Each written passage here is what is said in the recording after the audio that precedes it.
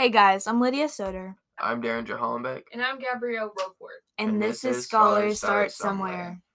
This podcast is made possible by Geffy. Geffy is the Grove Educational Foundation for Excellence, and they support our public school by providing technology and other necessities for every classroom.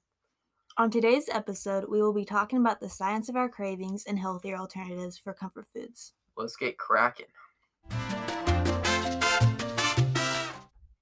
We all have that one food that has a special place in our hearts. That one food that gives us a homey feel. Speaking of, what's your guys' favorite memory from comfort foods? Mine's when I was little, I would always get donuts on Friday mornings. Me and my mom would go to the same place and get the same thing every day or every time. I would get a strawberry sprinkle and a maple long john. After moving to the U.S., I would only eat mac and cheese for the next 6 months. Till this day, I still eat it almost every day, and every time I go to Lydia's house, I will always bring it into her room, and she gets mad at me, but I love it so much. We have a special stash literally in my cabinet just for Gabby. Nobody else eats it. Of just mac and cheese? Yeah, I wish I was kidding. Dang, Gabby. It's a lot of mac and cheese. Well, anyways, my favorite childhood comfort food was whenever I would go get ice cream with my grandparents.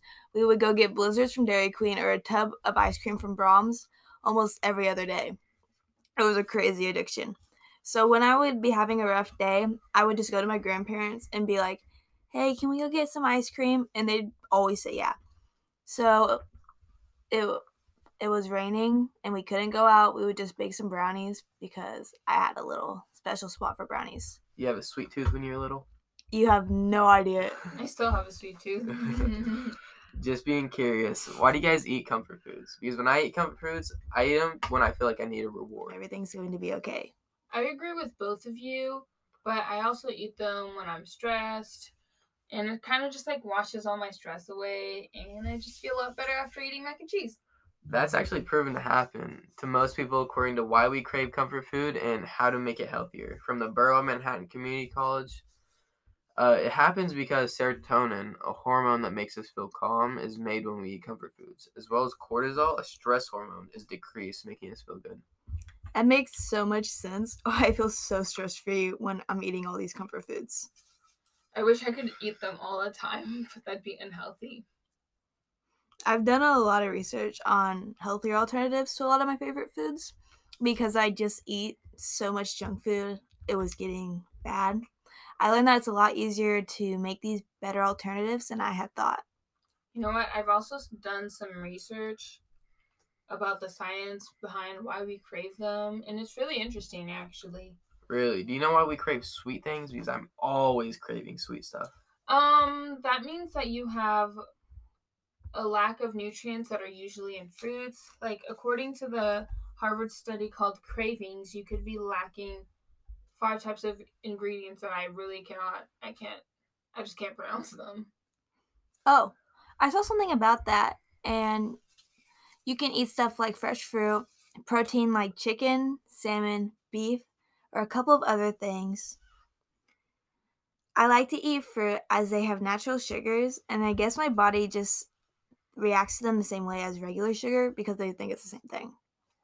Actually, did you know that your body does react to them the same way?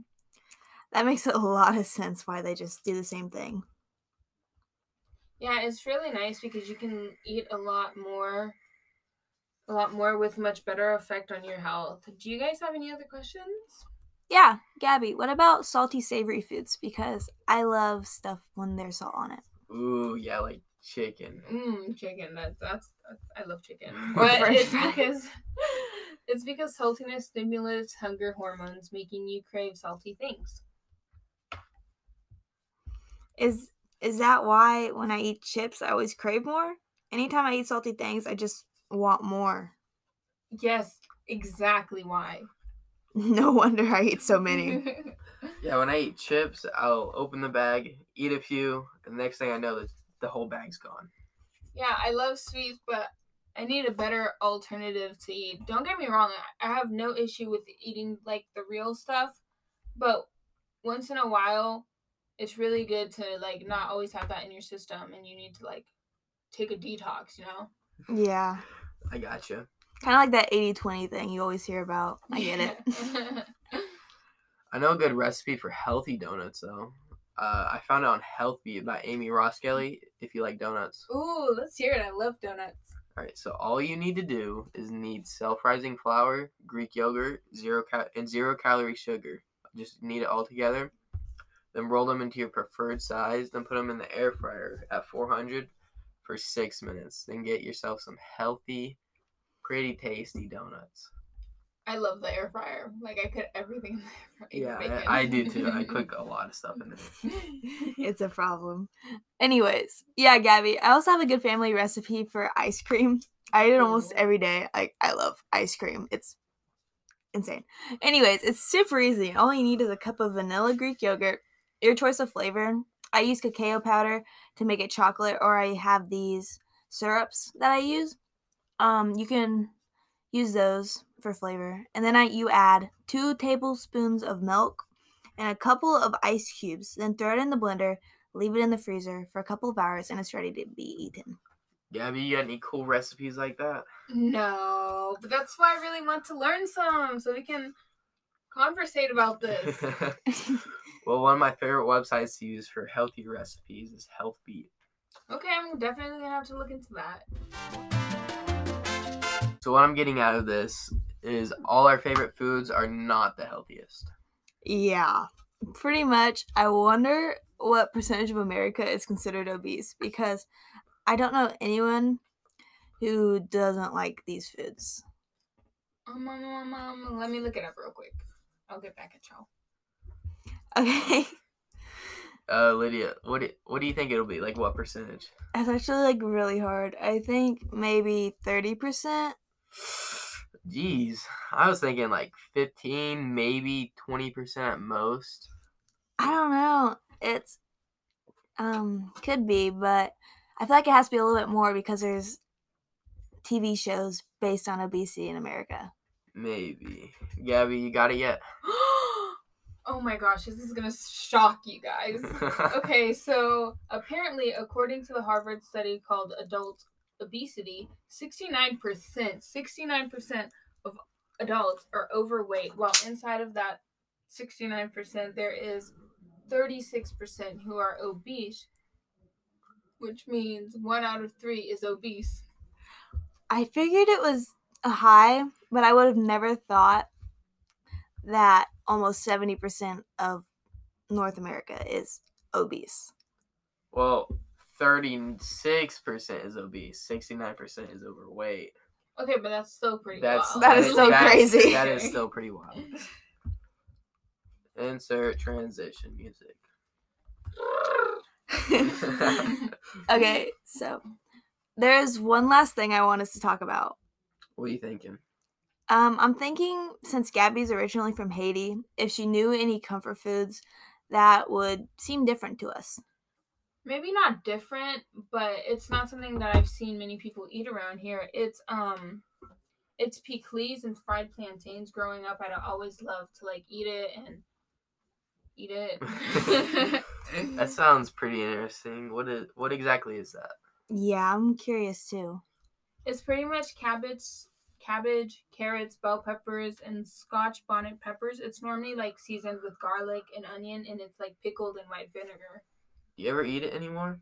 Of course I do. My grandma makes it literally like 3 times a month. It brings back so many memories.